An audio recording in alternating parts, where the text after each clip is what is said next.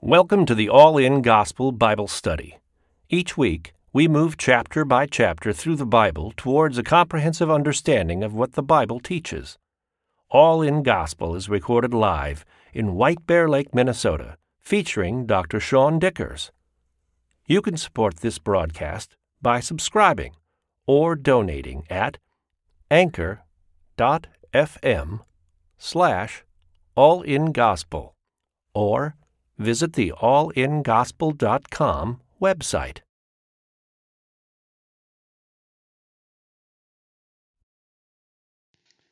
We are going to pick up in Leviticus 21, which is right where we left off, and we will dig in. The context, just so if anybody missed, we have Leviticus as a book, and I think tonight, if we have time, I kind of want to end with kind of an overview piece too. Leviticus is a book of worship, or what God expected when it came to worship and when we were doing things. So the context of this is that the first half of Leviticus is really God's intention for Israel, and the second half of the book has been so far about the administrative practices for the priests and how the priests are going to do things. So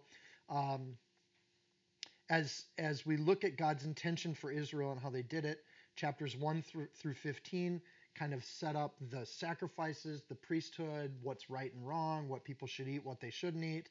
And then chapter 16 sits in the middle as this idea of atonement, right in the middle of the book. And then 17 through 27, which is the end of Leviticus, is going to be what holy people look like, and really how the priesthood should be encouraging Israel to look more holy.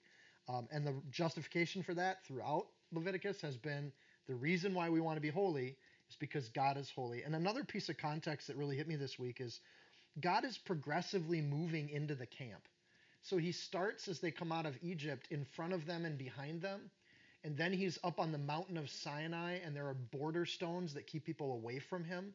And then he moves down outside of the camp, which is where he's at right now, with the tent of meeting being away and outside of the camp.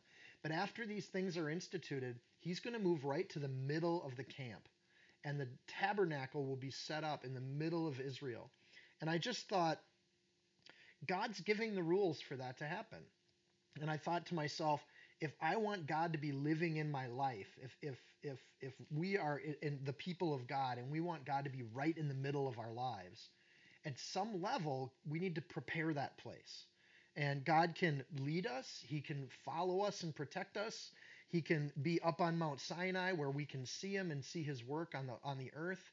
He can even be outside of our camp. But if we want God in our lives, there has to be something where we mind what needs to be there for God and what doesn't. And our lives essentially have to be lives of worship or sacrifices of worship for God to do that. And this is consistent throughout the Bible that that's got to happen. So there's this reverence that has to happen that's going on there. So it reminded me, and Steph and I are working through Nehemiah, so I just wanted to open tonight with this passage from Nehemiah and the response of the people that they had when they've been hauled off to Babylon.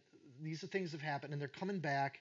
And Nehemiah and Ezra, the priest, open the book in sight of all the people. They open up the Bible.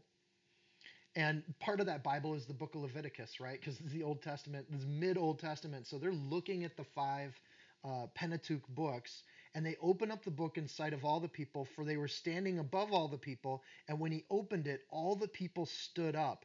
And Ezra blessed the Lord, the great God, and the people answered, Amen, Amen, while they're lifting up their hands. So it was the first charismatic service in the history of the world.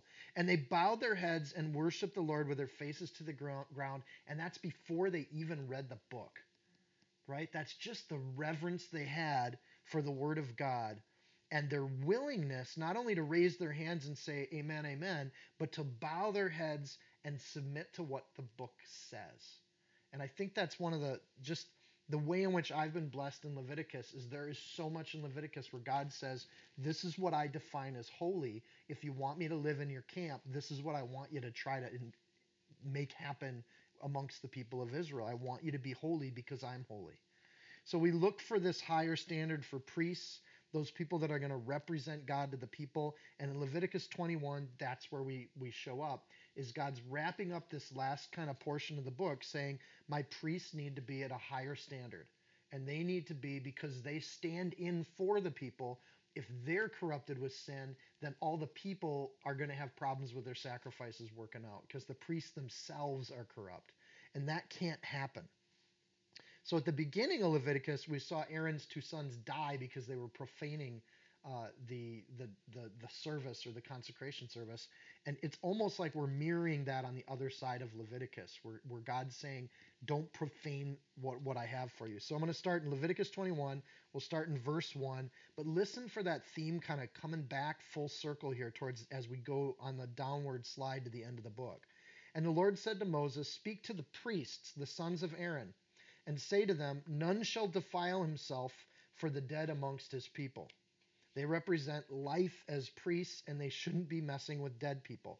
So the priests are going to serve in a lot of roles in the nation of Israel that we've seen throughout Leviticus. They're not only religious priests, but they're also carrying out a law or a civic code that we've seen. They're also the medical doctors of the society, so they carry that out. And they're also like the housing inspectors. If you remember, they went in looking for mold and that sort of thing. So they have all these roles, but this is one role that the priests should not have. They should not be the morticians of the society, because the morticians are going to deal with death, and the priests are supposed to be dealing with life. Um, so uh, None shall defile himself for the dead among his people. So it's not just touching dead people, but even to be in the same room with them, is how the rabbinical priesthood reads this passage. Except for, verse 2, his relatives who are nearest to him: his mother, his father, his son, his daughter, his brother, and also his virgin sister. A non virgin sister would have her own husband, and that family would then take care of her dead body. Who has no husband, for her he may defile himself. So when it's your own close family, you can help prepare the body. Obviously that's the intimacy of the family, and God holds that as sacred too. Otherwise, verse 4, the priest shall not defile himself, being a chief man amongst his people, to profane himself. So don't be preparing the dead, mourning, or burying them. Remember, the burying of the dead was essentially tied to Egyptian religious practice. So again, this is to be separate. If you think of Egypt, remember they mocked Moses and said, "Did you bring us out to the desert because there weren't enough graves in Egypt?" And it's because Egypt was known for its way that they handled the dead. There were graves everywhere in Egypt, um, including very big pyramid graves that we still have around today. So they're not supposed to get involved with that. The priests of God, of Yahweh, aren't the priests of the dead people, and there isn't going to be this cult of deadness in their society, which I think is a good thing. So to defile them means they'd have to wash and spend a season away from the temple. Remember, defiling here is not the same as sinning. It just means that you've got to let go of your worship duties or your priest duties for a season after you've become defiled or unclean. So they're a chief man among their people, and I love the word among there. Again, you have this flat society that God's creating. It's not a chief man above the people, it's a chief man among the people. They're not to lord over people, but they're supposed to live among them and be among them. Verse 5, they shall not make any bald place on their heads, nor shall they shave the edges of their beards, nor make any cuttings in their flesh. This mirrors what we read before. All of these would be separating the Yahweh priests from the priests of Baal and the priests of Ra in Egypt and Canaan. They shall be holy to their God, and not profane the name of their God, for they offer the offerings of the Lord made by fire, and the bread of their God, therefore they shall be holy. So they're not supposed to dress up and look like worldly priests. They're supposed to look different and be different, and God's laid that all out in the book of Leviticus. If you want to worship me, here's how to do it. Verse 7, they shall not take a wife who is a harlot or a defiled woman, nor shall they take a woman divorced from her husband, for the priest is to be holy to God. Therefore, you shall consecrate him, for he offers the bread of your God. He shall be holy to you, for I, the Lord, who sanctify you, am holy. So we see that same reasoning there. The wife, of course, anytime people get married, they're going to have an effect on one another. So God is basically basically telling them it matters who you marry, because it's going to impact you over time. There may be a temptation to marry prostitutes, especially coming out of Egypt and coming out of Canaanite religion, where a lot of times people were given to the temple as prostitutes, and when their season was done, they would go off and marry people, carrying with them all that baggage from being a temple prostitute. And God's saying that he doesn't want that practice to go on in Israel. Holy to you here, remember the context is the sons of Aaron. This is not something for the entire society. This is just for the sons of Aaron, which at this point in time amounts to two people. And God's basically, but he means by the sons of Aaron, not just those two people, but all the descendants of Aaron that will be in that priesthood role. They're to be set apart. They're to keep themselves true to this system, and they're supposed to be accountable to it. Verse 9 is an interesting verse, and I'm going to take a little time with it. The daughter of any priest, if she profanes herself playing the harlot, she profanes her father, and she shall be burned with fire. All right, this is one of those verses people struggle with in the Old Testament, but let's kind of break it down a little bit. First of all, it says, if she profanes herself by playing the harlot. Playing the harlot is a phrase.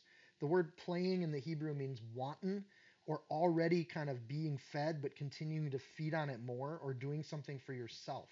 So this isn't somebody being a harlot out of need or out of desperation.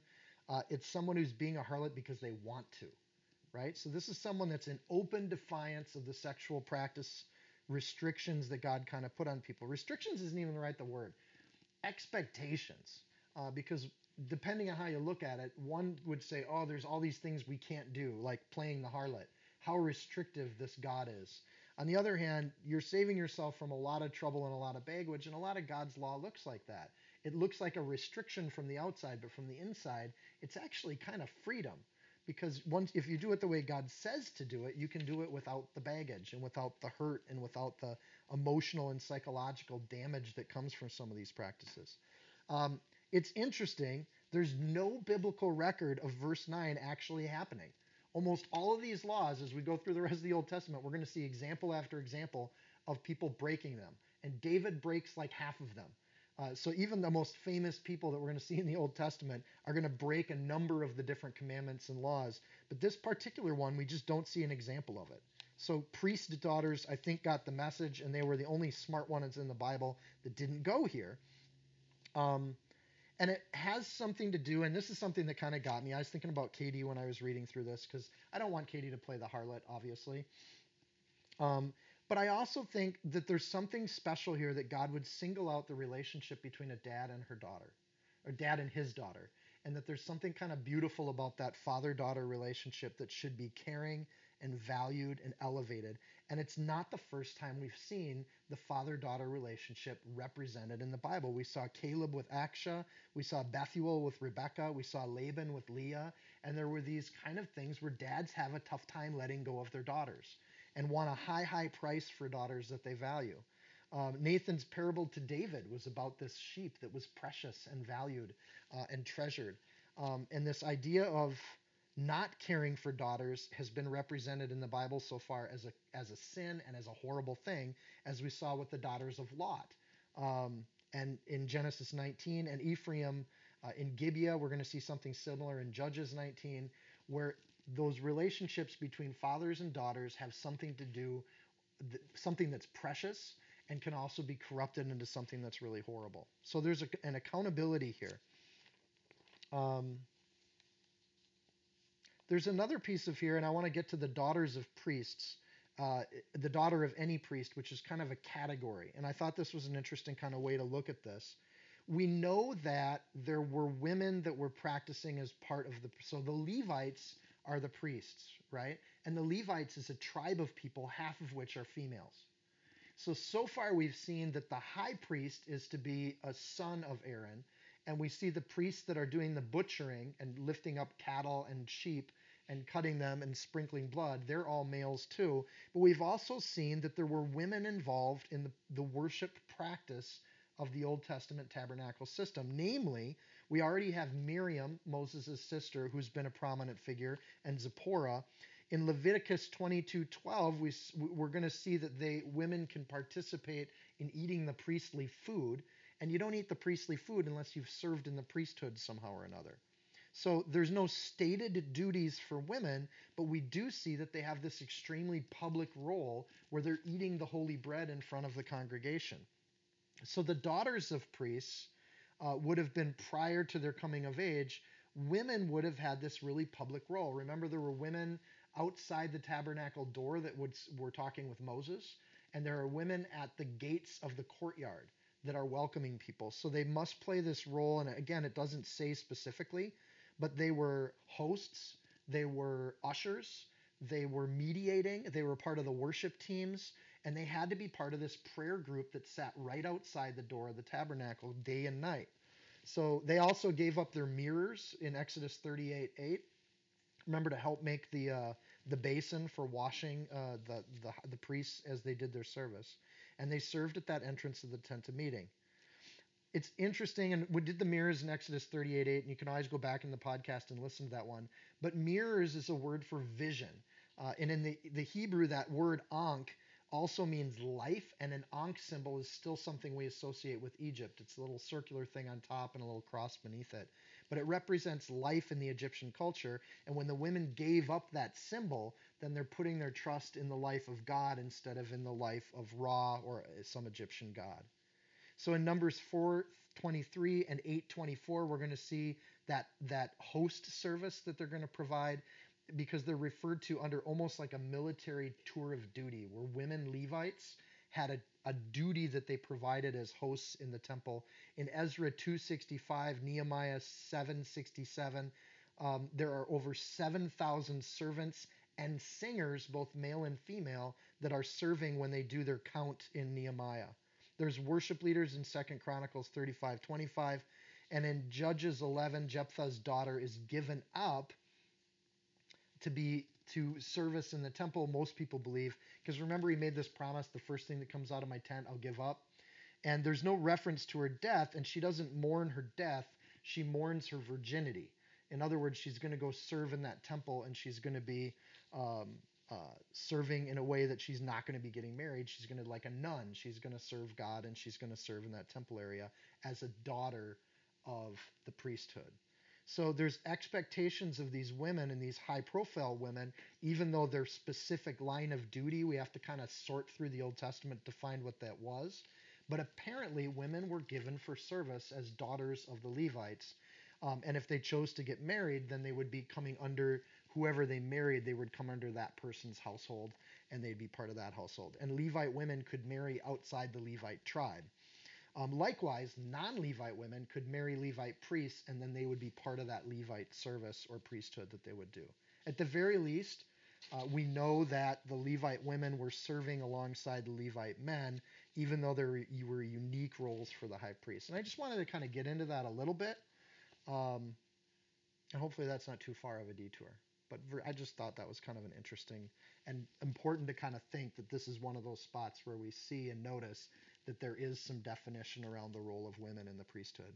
Verse 10, he who is the high priest among his brethren, on whose head the anointing oil was poured, and who is consecrated to wear the garments, shall not uncover his head nor tear his clothes. We saw this earlier when Aaron's two sons were killed. Remember, Moses had to immediately tell Aaron, you're the high priest. You are a high priest of God, and you're not going to mourn death, because you know that in God there is no death. So you don't get to mourn your sons, and you get to like not tear your clothes or uncover your head or shave your head or anything they would do. It's also cool, and I thought this was neat, because here we see this rule. When Jesus is facing the high priest in the book of Matthew, chapter 26, verse 65, the high priest hears Jesus basically claim to be God, and the first thing he does is he tears his clothes. And I think it's essential here, because the moment the high priest did that, he broke this rule in verse 10. And at that point, technically, he is now unclean, and he's not the high priest anymore. So immediately someone took his place as high priest when he tore his clothes, according to Levitical law. And this is part of what just blows me away in the Bible. That when you look at these small points, when you go through books like Leviticus and you see this, you go read Matthew 26 and you're like, oh my goodness. At that very moment, Israel didn't have a high priest anymore, because the high priest tore his clothes. Unless, of course, you count that Jesus just became the high priest, because he showed up and he took that role. But it's at that moment that he did it, and it's this law that God gives to Moses that makes that all legal and everything. Verse 11. Nor shall he go near any dead body, nor defile himself with his father or mother, nor defile himself for his father or mother. I shouldn't read so fast. I get excited about it and then I start stumbling over words. The high priest has a higher standard than the rest of the priesthood. So where the rest of the priesthood can take care of their immediate family, the high priest doesn't get to even do that. You give yourself to the high priesthood, you do not get to recognize death. You have to understand that in God there is life, and you don't get that earthly role anymore. You have to put it to the side. So the need for the high priest to be a representative of God comes before any personal needs that he has. Jesus, of course, and say, well, Jesus went and touched dead people. The problem with that argument is that when Jesus touched dead people, they came back to life. And so when he went into Lazarus or when he raised people, he touched them, yes, but they weren't dead when he touched them. They were brought back to life when they touched them. So the high priest is never supposed to do that. They're not immune from being unclean, which is different from almost every pagan religion where the high priest defines what's right and wrong. In this world, the high priest himself can defile himself by tearing his clothes, by touching a dead person, etc. Nor shall he go out, verse 12, of the sanctuary, nor profane the sanctuary of his God, for the consecration of anointing oil of his God is upon him. And I love this. I am the Lord. I'm the boss, is what God's saying. At this point, you don't get to pick this stuff. Even the high priest of Israel, even when Israel gets to be powerful, even when Israel is the trade center of the world under Solomon, the high priest doesn't have the right or power to change the rules. God is God. And he shall take a wife in her virginity, a widow or divorced woman or defiled woman or a harlot. These he shall not marry, but he shall take a virgin of his own people as wife, nor shall he profane his posterity among his people, for I, the Lord, sanctify him. Same rule as the regular priest. Marry a nice Jewish girl, is what God's saying, and what Jewish moms say for hundreds of years afterwards. Normal priests then had these options, but the high priest did not have options. The reference then is that they have to have this higher standard, even when they get married. And this is one of those verses where the Catholic Church doesn't match up. This idea of not marrying just because you're in the priesthood is an odd idea that's unique to the Catholic tradition. It's not really a biblical tradition. And where they get that out of the Bible is kind of a question mark, and one of those challenges that you would have if you were a Catholic trying to reconcile that with the Bible. Because clearly there's rules for marrying in the Bible amongst the priesthood. Verse 16. And the Lord spoke to Moses, saying, Speak to Aaron, saying, No man of your descendants in succeeding generations who has any defect may approach to offer the bread of his God. For any man who has a defect shall not approach, a blind or lame, who has a marred face with any limb too long, a man with a broken foot or a broken hand, or is a hunchback or a dwarf, or a man who has a defect in his eye, or eczema or a scab, or is a eunuch. This is an interesting list. The idea of defect in verse 17, any defect, it's not just physical defects. Even though the list goes through physical defects, we're going to see in the coming verses that it also includes moral defects and things that would be wrong. Why the physical things?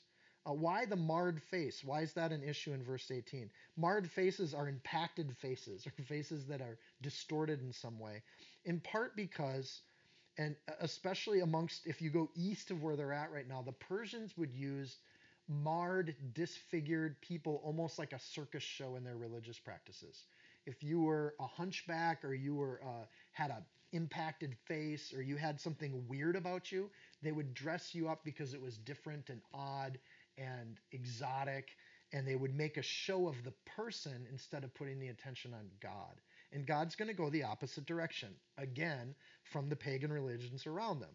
That instead of drawing attention to the priests, he wants the attention to be on God and on that fellowship with God and on the sacrifice.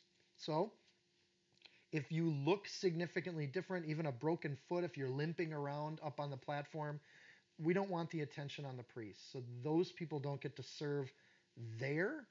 Approaching the bread of his God is a very particular role, which is the public role. It doesn't mean that these folks, if they're Levites, can't serve in a million other ways in the conducting of the tabernacle and the temple. No man, verse 21, of the descendants of Aaron the priest who has a defect should come near the offerings made by fire to the Lord. He has a defect. He shall not come near the offering of the bread to offer the bread of his God. He may eat the bread of his God, so don't exclude him and be weird about this. But the most holy and the holy, only he shall not go near the veil, nor approach the altar, because he has a defect, lest he profane my sanctuaries, for I, the Lord, sanctify them. And Moses told it to Aaron and his sons and to all the children of Israel. The descendants of Aaron's are the priests.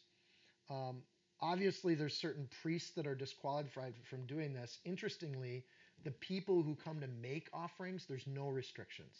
So the idea here isn't that we're going to take people that have been born with a defect and say that they can't eat the bread or something like that, or can't make the offerings. We're just saying that they can't be on that stage doing this work for God because they'll take attention away from God.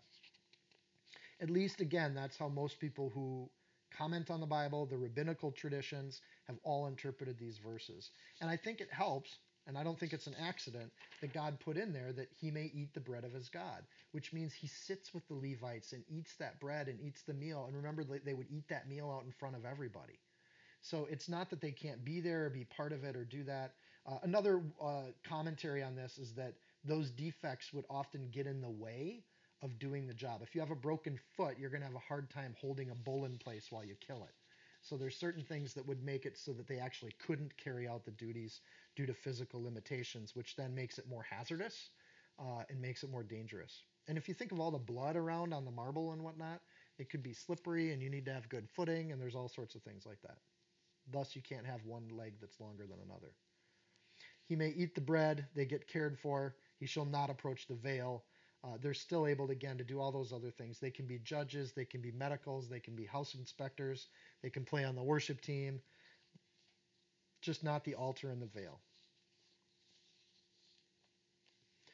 Part of the reason of this, and again, just don't take my word for it, I think there's a great verse on this in Hebrews 8.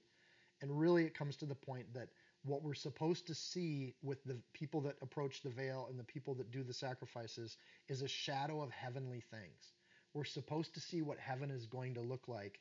And in heaven, a lot of those defects are healed, right? So Hebrews 8, verse 4 and 5 says, there are priests that offer gifts according to the law. They do that particular job, who serve unto the example and shadow of heavenly things, as Moses was admonished of God when he is about to make the tabernacle. Right here in what we're reading, God's admonishing Moses about this, that those priests should be a shadow of heavenly things. They should look like heaven is going to look. And then, of course, we get that theme that keeps coming back, I, the Lord, sanctify them. So if a person has a blemish, they don't go near the veil, but the Lord still sanctifies them. So it's an interesting line. And a lot of times when you talk about faith with people, they want to go to black or white issues, either this or this. Either you hate everyone or you love everyone. And there's no kind of balance between how we treat people when it comes to justice and grace. And the Bible walks that line all the time. So this is a limitation for a certain group of people, but God also sanctifies them and they're allowed to eat the holy bread. Right? So it's not just to exclude them, kick them out of the camp, ostracize them, be bullies to them. There's nothing like that. It's just that there are certain limitations that are going to be there. So even for the priests, there are these limitations. And even amongst the priests, they can profane what they're doing. And in profaning things, they'll be kicked out of the priesthood. But that's true of all of us. We've all done things where we can profane stuff. There's no one good, no, not one. They've all gone aside. They've all together become filthy. There's no one that doeth good, no, not one. Psalm 14:3. Or Paul quotes that psalm in Romans 3:12. They have all gone out of the way. They've all together become unprofitable. There is no one that does good, no, not one. Okay? That's a depressing message. But let's keep reading. Leviticus 22. Put on the eyes of, just for a second, as we go through chapter 22, skim through it real quick. But if you look at this, we see the last little set of laws, these rules that have to happen for priests, and they seem really disjointed. And I had to read through this 2-3 times. And of course, every time you read a chapter of the Old Testament, if you're stuck on it, you say, where do I see Jesus in this? And when you put on the eyes of a post-messianic reader, this chapter makes a lot more sense. In fact, it's an amazing chapter. And you look at this and go, wow. And the whole point of what we do for this Bible study is I want to end every night with us understanding what the chapter says. And if we can accomplish that each week when we meet, then we're working our way through the whole Bible with an understanding of at least what the Bible says. We can wrestle with that if we want to. We can submit to it if we want to. We can have different readings of it if we want to. That's not the point. But the point is to just start at a point where we see what it says and we understand the words. And I think that idea of, yes, this is laws for priests at the first level, but this is also rules for Messiah at another level. And that provides, I think, for me, a really interesting read on this chapter. So I'm going to try to give both perspectives. Verse 1 of Leviticus chapter 22. Then the Lord spoke to Moses, saying, Speak to Aaron and his sons that they separate themselves from the holy things of the children of Israel, that they do not profane my holy name by what they dedicate to me. I am the Lord.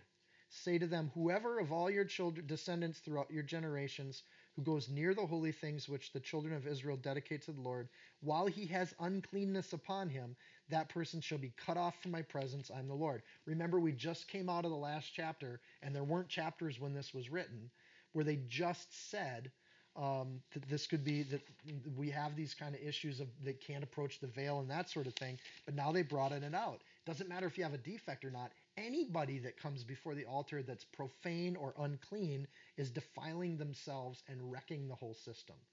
So that now we broaden it out to everybody in the priesthood. And like I said before, we've all sinned and fallen short. So there has to be this higher standard for priests. How do you even get there? So it reinforces that importance of purity in the priesthood, and they were supposed to be examples for Israel. At best, then, God gives generations of grace in order to have this Levitical priesthood. Because if we've all fallen short of the standard of God, and there's still a priesthood, and the priesthood isn't supposed to fall short, God's giving a lot of atonement and grace to these priests to even have the system, but it leaves us with a couple options. If the goal is to be perfect, and no one can be perfect, you have to reconcile that in one of two ways, I think, maybe a third. But the first way on the earthly sense is if I'm supposed to be perfect and I can't be perfect, that makes an attitude of despair. And that's the danger of this kind of name it and claim it theology that's kind of out there and popular in America right now. If I'm supposed to be perfect and never wrestle with sin, then I discover I can't do it, then I get despair. The second option, I think, is to have pride, where you say, I am good enough, I am holy, which is a lie. Because if we've all fallen short and we continue to fall short in certain ways, you either suffer from pride or despair, or a third option, you're saved by grace. And you come to an understanding that you're not perfect, but Jesus atones for that, and then you can wake up the next morning, his mercies are new each day, and you move forward. So I want to kind of walk through this just a little bit.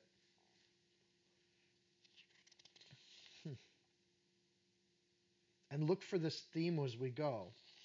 There's a truth in that God establishes the worship, the sacrifices, the law, and a moral framework. And that framework is true. We are sinners. We need atonement. There is atonement. And it explains what God says is holy. Jeremiah 17:1. The sin of Judah is written with a pen of iron.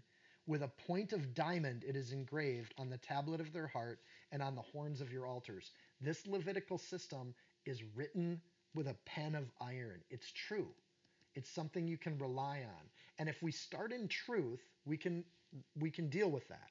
If we start in a lie, like I'm good, pride, or I'm no good, despair, those lies both lead to kind of a dead end. But if we start with truth, then we can move forward. Number two, the laws are understandable. It's clear and in sight, but it's a little bit out of reach. So there's nothing that we've read in Leviticus, I think, that's hard to understand. Don't do this, try to do this, you don't get to eat shrimp. And that's super clear. And Fluffy will atone for you. And all these things are understandable. And there's a truth behind it, and it's understandable. Nehemiah 8:3.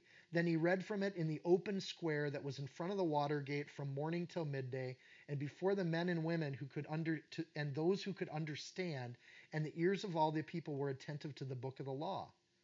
I'll go forward 5 verses. So they're reading this book of the law, Nehemiah and Ezra, and remember all the people shouted amen, and they fell on their faces submitting to what they're about to hear. So they read it, they try to hear it, and then Nehemiah 8:8.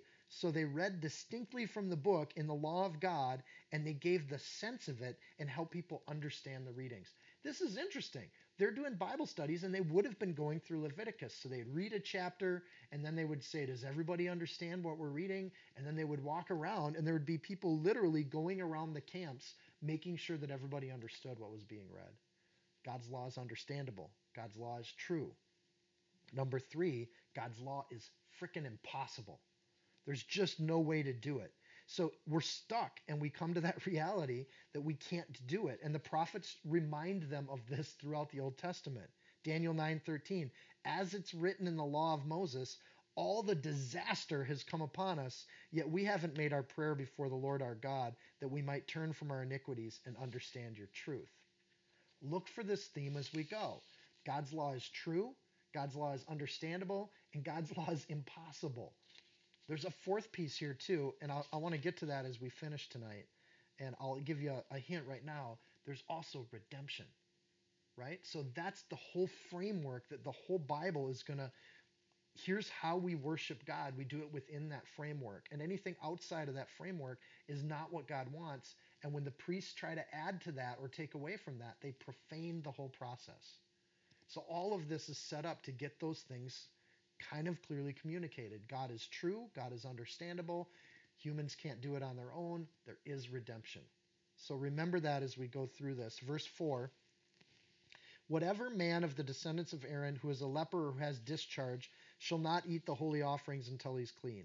Whoever touches anything made unclean by a corpse, or a man who has an emission of semen, or whoever touches any creeping thing by which he would be made unclean, or any person by whom he would become unclean, whatever his uncleanness may be, the person who has touched any such thing shall be unclean till evening, and shall not eat the holy offerings unless he washes his body with water.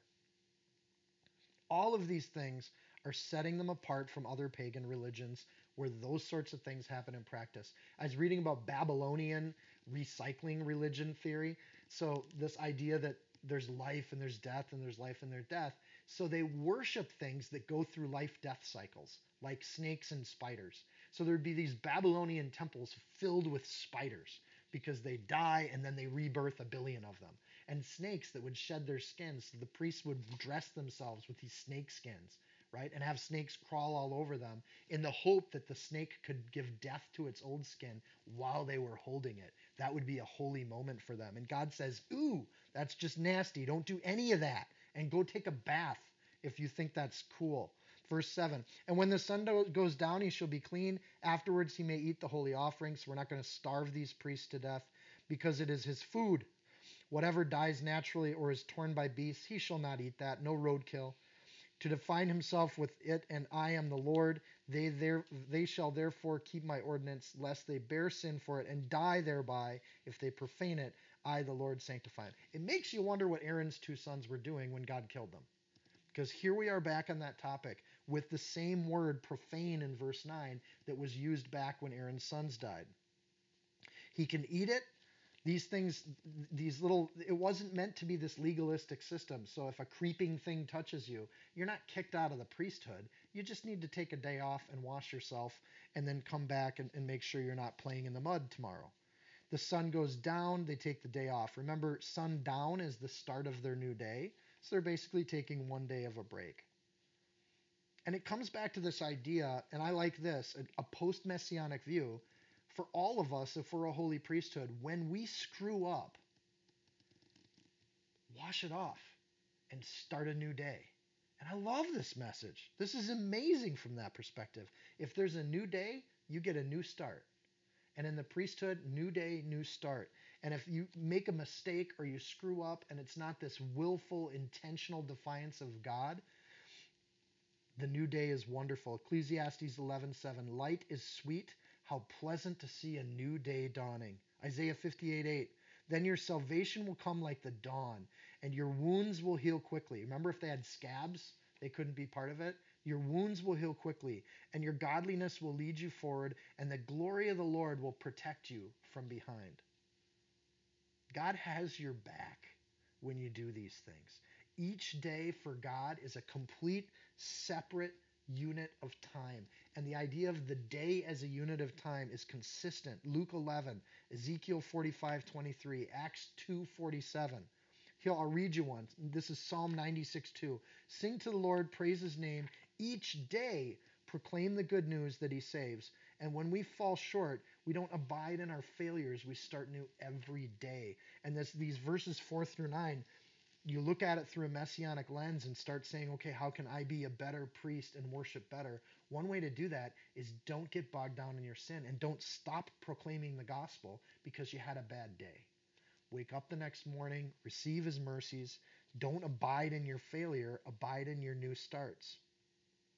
And I don't think that, part of this too, I think sometimes that attitude of moving on, a critique of that is to say, well, then you're living in a fantasy world and you're not abiding in your pain long enough. And I don't think Christians pretend that our afflictions aren't real. I think mistakes stick in us like gall. The difference is we have hope to move on, right? So it's not like there isn't pain when we make a mistake or that we don't feel that we've betrayed God when we sin, right? We're real about those things, but we move on from those things. A new day, a new start. Lamentations 3:9 captures this idea really well. Remember my affliction and roaming, the wormwood and the gall. My soul still remembers and sinks within me. I can recall it to my mind, but therefore I have hope. Through the Lord's mercies we are not consumed, because his compassions, they fail not. There's an old hymn on that too. It makes me bawl every time.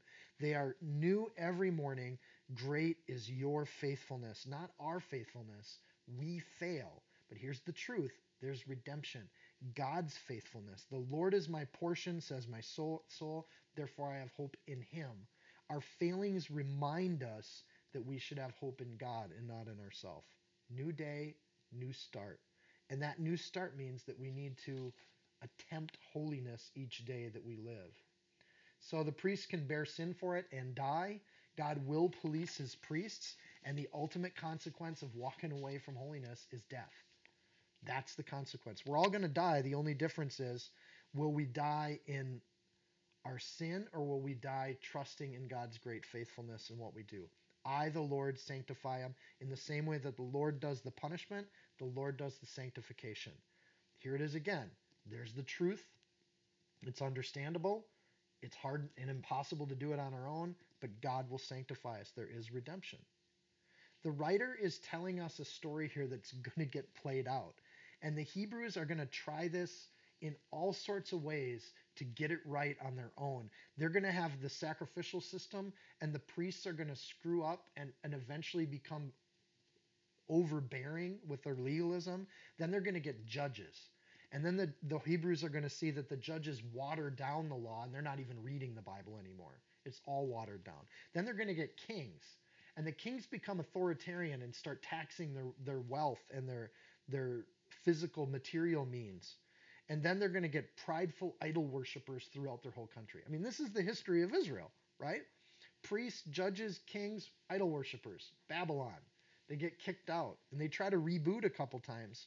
But the Jews will find that they are left with failed priests, failed judges, failed kings, and they're desperately looking for one priest, one judge, and one king that won't fail them. So the prophets at the end of the Old Testament start looking for Messiah, right? New day, new start, but man, it'd be nice to have a priest, a judge, or a king that just didn't fail all the time. And this is what God said to Abraham back in the day. I love this. Genesis 22:8, and Abraham said, my son, he's talking to Isaac as he's about to sacrifice him, God will provide for himself the lamb for a burnt offering. Do you think Abraham even knew how prophetic that was? So the two of them went up the hill together. And then in 22:14, and Abraham called the name of the place, the Lord will provide, as it is to this day, the mount of the Lord, it shall be provided. The Lord promised the sacrifice of his only son, and he's going to give the promise he's going to fulfill that promise literally. I'll keep going with chapter 22. Verse 10, Leviticus 22:10. No outsider shall eat the holy offering. You're not in the kingdom, you don't get to eat it. One who dwells with the priest or a hired servant, shall not eat the holy thing. But, verse 11, if the priest buys a person with his money, he can eat it. And one who is born in his house, may eat his food. If the priest's daughter is married to an outsider, she can't eat the holy offerings. But if the priest's daughter is a widow or divorced and has no child and has returned to her father's house like in her youth, she can eat her father's food, but no outsider shall eat it. Again, from a Levitical point of view, it's like, oh, okay, we can do that. From a messianic point of view, no stranger can eat the food of God. God invites us to a wedding feast, and unless you are part of the household, you don't get to eat it. You can't be part of the wedding feast if you're not in the family. But, verse 11, if the priest buys a person with his money, the word for money there is resources, material gain. They didn't have dollar bills with George Washington on them. They had resources, and if you redeemed someone and bought them, then they could eat at your feast. And that person, we've already seen this law, right, in Exodus and in Leviticus, that a slave could become a member of your household, just like your heir, just like your son. This is amazing. This theology is the messianic theology of Jesus. The priest's daughter, there's a whole discussion on women here too. If the women are part of your family, they can eat it. If they're not part of your family, they can't. So the idea is, which family do we want to be a part of? It's a special feast that God's going to set out. So we should stand out that God commands his residence here of the person, and he doesn't say what kind of stranger we're talking about. It doesn't say if it's a national membership. It doesn't say if it's a Levitical membership. It basically says to these priests that it's got to be in your family.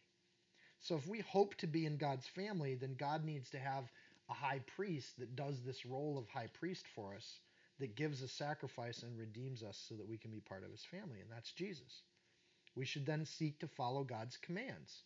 This is a key law.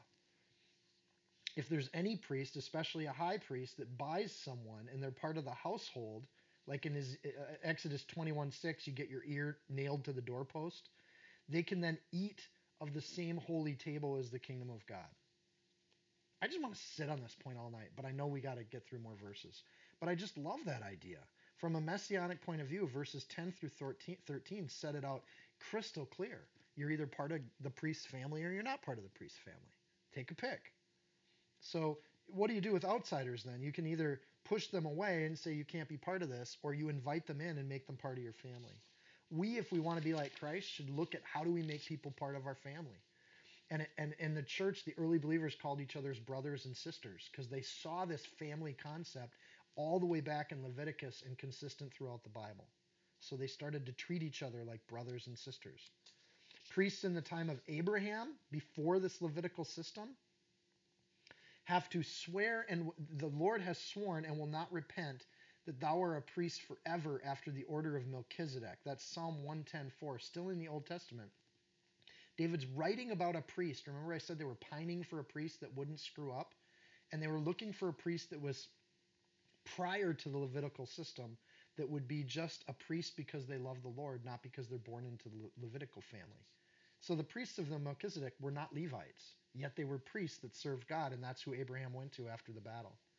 So when Jesus is nailed to a post as a sacrifice for sin, spending his own life as a redeeming purchase for anyone that would be part of him, he serves as a priest, not as a Levite, but in the order of Melchizedek, just like the Psalms said, not the New Testament, the Psalms.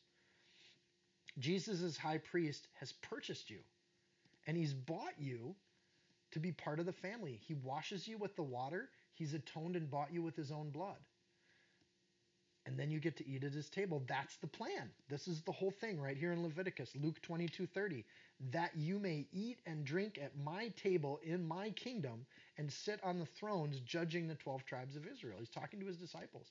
This is the goal for people that believe in me. I want you to eat at my table. All right, verse 14. I'll keep going. And if a man eats the holy offering unintentionally, oops, I ate the offering. I don't know how that would happen. But if it does happen, then he shall restore a holy offering to the priest and add 1/5 to it. They shall not profane the holy offerings of the children of Israel which they offer to the Lord, or allow them to bear guilt of trespass when they eat their holy offerings. For I, the Lord, will sanctify them. That's an interesting set of verses. We know that profaning things is bad. We know that Israel will profane the table. Malachi 1:12. Israel, you have profaned my table, in that you say the table of the Lord is polluted, and the fruit thereof, even the meat is contemptible. So there's this idea that the table of God has no yeast, sinless bread. There's a holy offering on it. It's been anointed. It's set aside as sacred. God alone sanctifies it. But we're going to have priests that have sin all the time, and they're going to build guilt. I honestly would love in the discussion afterwards if someone could tell me, how does a man eat the holy offering unintentionally? Like, how does that even happen? And it's an interesting thing that God puts here that we don't really see any follow-up in the Bible. I think in heaven we're going to find out where it happened. The only thing that comes close is when David ate the showbread, but he knew what he was eating when he did it. And he, of course, reimburses. So the idea is if you're going to eat that, you're going to reimburse it. And none of that eating reimbursing actually profanes it because God sanctifies it. So here's this situation where it happens. Unless you look at it through a messianic point of view, right? So Jesus fulfills this really well if you look at it. So Jesus, remember in John 6:51 says, I am the living bread which came down from heaven. If any man eats of this bread, he shall live forever. And the bread that I give will be my flesh, which I will give for the life of the world. Can you unintentionally pretend that you've eaten of the bread of Jesus? If you're born into a Christian family and you go to church every Sunday, could you be eating from that table unintentionally, without intent, without making it your own, without doing it with will and purpose and sacrifice in your heart? Absolutely. So if that happens, you're not going to profane the church by doing that, by the way. You're not a problem. But God's going to want you to pay that back. If you want to get on God's good terms, you need to then give something back. And from a messianic perspective, you don't get to bear the guilt of God in that kind of way, because God's going to sanctify his church. And you think, oh, well, that could happen in a messianic sense. If Jesus says he's the bread and you accidentally eat the bread, how are you going to do that? Verse 16, or allow them to bear the guilt of trespass. It's not going to be something where you're guilty of trespass when you do that, but it also doesn't redeem you. You're not going to profane anything. You're not guilty of anything, but that's not going to save you alone. And there's an implication here that it's not a good thing to do. So this is I think in a messianic sense, this is a real kind of warning to anyone that would unintentionally be eating of the table and partaking of communion and being part of the church, but just doing it because you're going through the motions or because you feel like you have to. You're not wrecking the church. You're not guilty of trespass, but you're also not doing yourself any good. Stop faking it, right? Verse 17. There are offerings that get accepted and there's other ones that don't get accepted. And the Lord said to Moses, saying, speak to Aaron and his sons and to all the children of Israel and say to them. So we're broadening out now. This isn't just priests. This is the children of Aaron, and it's to all the children of Israel. So everyone in the kingdom. And they say to them, whatever man of the house of Israel or of the strangers in Israel who offers sacrifice for any of his vows or any of his free will offerings, which they offer to the Lord as burnt offerings, you shall offer of your own free will a male without blemish from the cattle, from the sheep, from the goats. You're thinking, we've already heard this. Why is God repeating himself? Why does this go with accidental eating habits? And how does this all fit? So clearly the priests are going to make atonement sacrifice. God forgives the sin. The priests do this atonement ritual thing. And we get this concept that humans don't do the atonement. Maybe you could pull that out of here, right? Whatever man who offers sacrifices for any of his works, they offer it to the Lord. You could pull out of verse 19 that this has to be of your own free will, that free will is the big idea here, that anybody who gives a sacrifice, it should be free will. It should be this voluntary thing. You shouldn't be guilting people into it. You shouldn't be putting thermometers on the wall, telling people we need this much. It should just be something people give. And it should be without blemish. There shouldn't be markings on it. It shouldn't be your leftovers from your cattle, your sheep, your goats. It doesn't really even mention pigeons and turtle doves, which we know are also part of the list. But there's this idea that God forgives the sin, priests make the sacrifice. Or you could look at this through a messianic perspective, right? That we see just over and over and over again this idea that only God forgives, not priests. So even if Jesus were a priest, he doesn't forgive people unless he's God. And then Jesus shows up in Matthew 9:2. So they've lived hundreds of years with this idea, right? This idea that is persistent throughout the book of worship, Leviticus. Leviticus 4:20, 4:26, 4:31, 4:35, 5:10, 5:13, 5:16, 5:18, 6:7, and then I got tired of looking them all up. Priests do the work, God does the sanctification. And then Jesus shows up. And he says in Matthew 9:2, he says to the paralytic, "Son, be of good cheer." I just like the idea that he called him son, right? Because God did not talk with a southern drawl. But son, be of good cheer. Your sins are forgiven you. From a messianic perspective, this idea, right, that when you give sacrifices, that has to be free will and God's going to do this work. They have to be offered to the Lord. And then all of a sudden, Jesus comes up and starts forgiving people. You can see why the Pharisees got upset with any person saying that they're going to do the forgiving. So there's this repetition of this idea over and over and over again. Offerings are free will. They're without blemish. They're from your own herd. God does everything else. So that's the condition of it. It's not the priest's job to forgive or anything like that. The priest's job is to make sure the offerings are voluntary, to make sure they're without blemish, and to make sure that they're giving of their own herd. That's the priest's job. And God does everything else. Just a thought. Here's another one of these weird things. Whatever has a defect, don't offer it, for it shall not be acceptable on your behalf. These are sacrifices that aren't accepted. And whoever offers a sacrifice of peace offering to the Lord to fulfill a vow or a free will offering from the cattle or the sheep, it has to be perfect to be accepted. There shall be no defect. And again, the word perfect there isn't perfection. It means that it's a suitable animal. It's perfect in the regard of this would be a good breeding animal for your crops. There's nothing wrong with it. Verse 22, those that are blind or broken or maimed or have an ulcer or eczema or scabs, you shall not offer them to the Lord, nor make an offering of fire by them to the altar on the Lord. Same standards, by the way, for humans that we just read about. So even the animals that come up should not be things where you look at the animal and go, oh, they're giving up their lame animals. Verse 23, either a bull or a lamb or that has any limb too long or too short, you may offer as a free will offering, but for a vow it should not be accepted. So there's some exceptions. You shall not offer to the Lord what is bruised or crushed or torn or cut. You shall not, nor shall you make any offering of them in your land. Nor from a foreigner's hand shall you offer any of these as bread of your God, because their corruption is in them and the defects are in them. They shall not be accepted on your behalf. So if a foreigner gives you something or you get animals from a foreigner's herd, those animals can't get used for God's kingdom. So in the same way that he wants priests to marry good Jewish women, he wants people to offer good Jewish animals. And you can't re-gift a gift from a foreigner that you don't want. So this prevents them from a motivation for war, where you could go and steal crops and herds and cattle. But there's no motivation on this ground to go and steal animals from other tribes because they're not accepted as sacrifices. The offerings have to be good stock. They're not cast-offs. They're not the animals that somebody else gave to Goodwill. They're coming from your own tribe, and they're perfectly good animals. This, by the way, gets abused by priests. From a messianic perspective, this idea of finding obvious visual problems with an animal is exactly what the priests during Jesus' time, they've gone way further with this, and they've started to abuse this.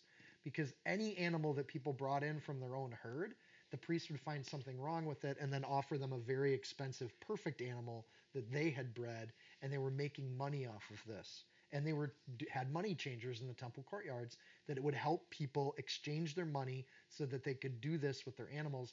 And as people learned the priests would do this, they stopped bringing their own animals from their own herd, and they started to just pay the priests to buy an animal when they got to the tabernacle. This abuse of power, this abused system, wrecked the whole process. It's part of what Jesus got upset about. and why God spends 5 verses on this here in the last part of Leviticus. It's one of our parting thoughts. Don't have animals with scabs. But it becomes this kind of thing because it's emphasized here. It builds up into a historical narrative where Jesus then has something to say to the priests when he arrives. Verse 26, and the Lord spoke to Moses, saying, when a bull or sheep or goat is born, it shall be 7 days with its mother. From the 8th day and thereafter it shall be accepted as an offering made by fire to the Lord. Interestingly enough, the 8th day is when they circumcised men in the Hebrew society too. So, frankly, I think this is kind of merciful. A little baby calf gets to be with its mom for 7 days before it goes off to be sacrificed. This, I think, protects the mom a little bit too, because there isn't this kind of breach. So there's a respect for animals here in some way, shape, or form. It's, again, an odd verse. Whether it's a cow or a ewe, don't kill her and her young on the same day. And when you offer a sacrifice of thanksgiving to the Lord, offer it of your own free will. On the same day it shall be eaten. You shall leave none of it until morning. I'm the Lord. So there's some animal mercy here, a little time for nursing, a little time for connecting. An odd verse all by itself.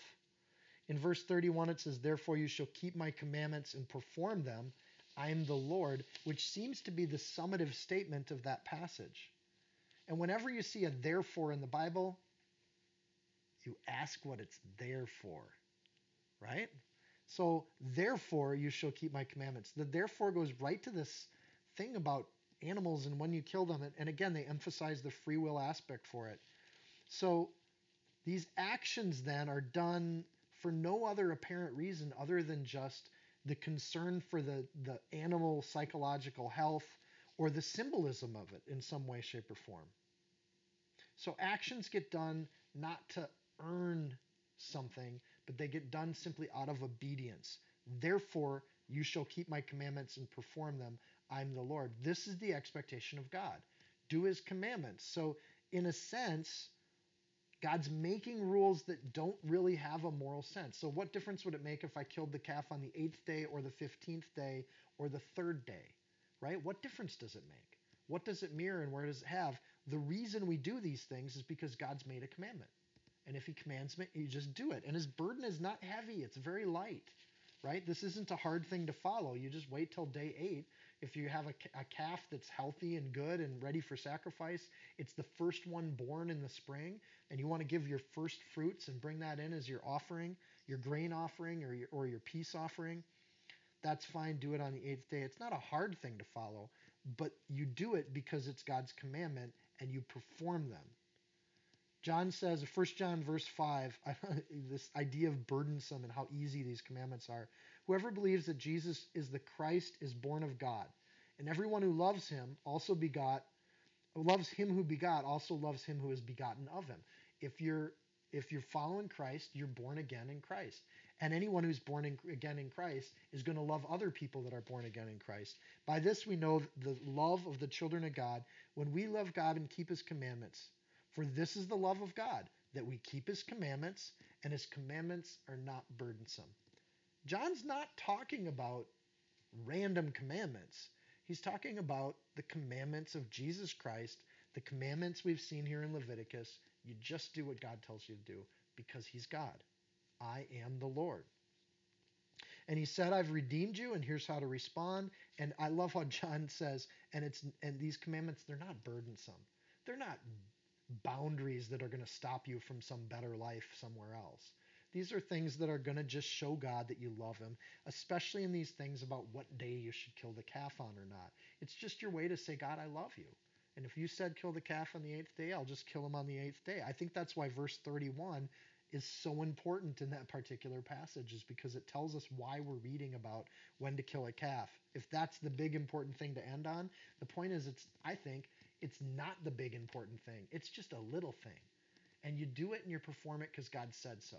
If you love God, you do what he said. Verse 32, you shall not profane my holy name. That's the flip side of the coin. But I will be hallowed among the children of Israel. I am the Lord who sanctifies you, who brought you out of the land of Egypt to be your God. I am the Lord. It's almost like we're done with the book of Leviticus, but we're not. After this particular passage, we're going to see all the festivals, right? So we've wrapped up the law part of Leviticus, and now we're going to get to these festivals where we celebrate and remember God for the next few chapters.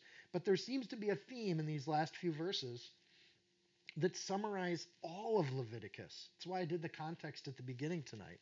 That there's this idea that God's person, God's name, God's sanctification, and God's redemption are essential. And we see this in these last verses. Verse 31, I am the Lord. God's person is relevant. God's name, verse 32, don't profane his name. God will do the sanctifying at the end of verse 32, and God will bring us out of the land of Egypt, verse 33. And to these people, that was their redemption, that was their purchase. So we keep his commands because we want God to be among us. For God to move into our camp, we just do what he says. And from a post-messianic view, that idea is really clear. You want God to live in your life. He might have a holy name, and he might be God, and he might have sanctified you, and he might have bought you and redeemed you. But if there's no reaction to that, there's no relationship to that, right? So those things are true. They're understandable, and they're something that you may look at the law and think this is a little out of reach. But if you ignore those commands, you're profaning God's name. The opposite of that is to love God and have God live among you. And that's kind of the option. I wouldn't call it a dualism, but there's two options. Live with God and have God live with you, or don't live with God and God will not live with you. So the next that we come up are these priests. And we see the core instructions in the book of Leviticus. And as we're kind of getting to this point in the book, this is how it all works and how it all fits together. And you look at all these laws, and as you go through Numbers and Deuteronomy, there'll be some additions to those and some added ones. But essentially, all of the law of God is not hard. It's not difficult. It's fairly straightforward. You might even say it's fairly non-dramatic because you live a peaceful life and you carry out the life with your family and you're faithful to people and you don't have to run from people when you just stole their stuff. There isn't a lot of drama in this life. It's a light burden. And that's why Jesus said, the Pharisees have burdened you with all these laws that were never in the Old Testament. They've made up a bunch of garbage that you're supposed to do, and their yoke is heavy. But my burden is light. My burden doesn't weigh much, and that's what John was saying in his book too. So I want to take just a couple minutes. And as we get into the feasts, for me, they're just this glorious way to end this book. Like, if you do all the things we just read up to this point in the book, you are living with God in the Levitical system, and God's living with you, and that's the end of it. But then these feast celebrations come, the table that we get to eat from. And this is a great place to kind of give a huge overview to Leviticus. And I don't know if you noticed it, but the entire book, and I think this stuff's cool, not just because I'm a geek, but for me, it shows me how non-human the writing really is. And how just either Moses was brilliant, and I'll take that as he's an inspired guy, or there is a structure to this book that is stunning and amazing, and it's not hard for me to see that God's had his hand in writing it. So look at the whole book if you could. And I'll run through it real quick. Chapters 1 through 5 started with the 5 basic sacrifices. We're going to end the book in chapters 22 through 27 with the 7 feasts of Israel. So you have the 5 sacrifices and the 7 feasts at the front and the end of the book. And if you get into the number stuff at all, 5 is the number for perfection, and 7 is I'm sorry, I lost my train of thought. I'll get back. No, 5 is the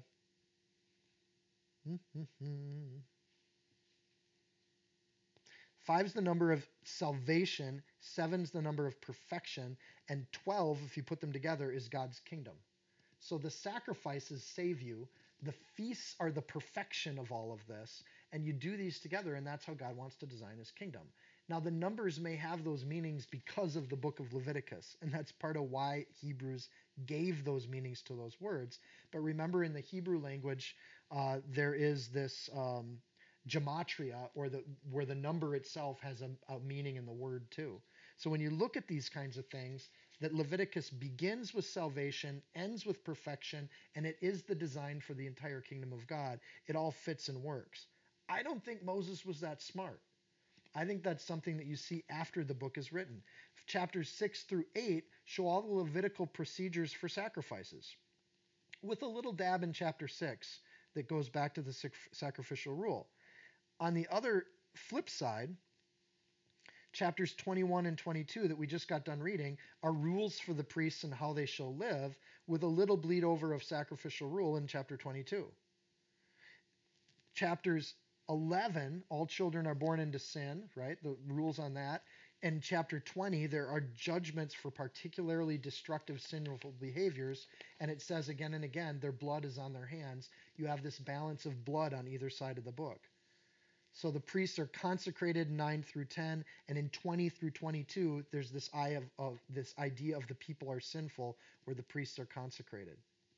It goes on the other side too. Chapters 12 through 15 tell us how to eat, how to deal with lepers, and how to take baths.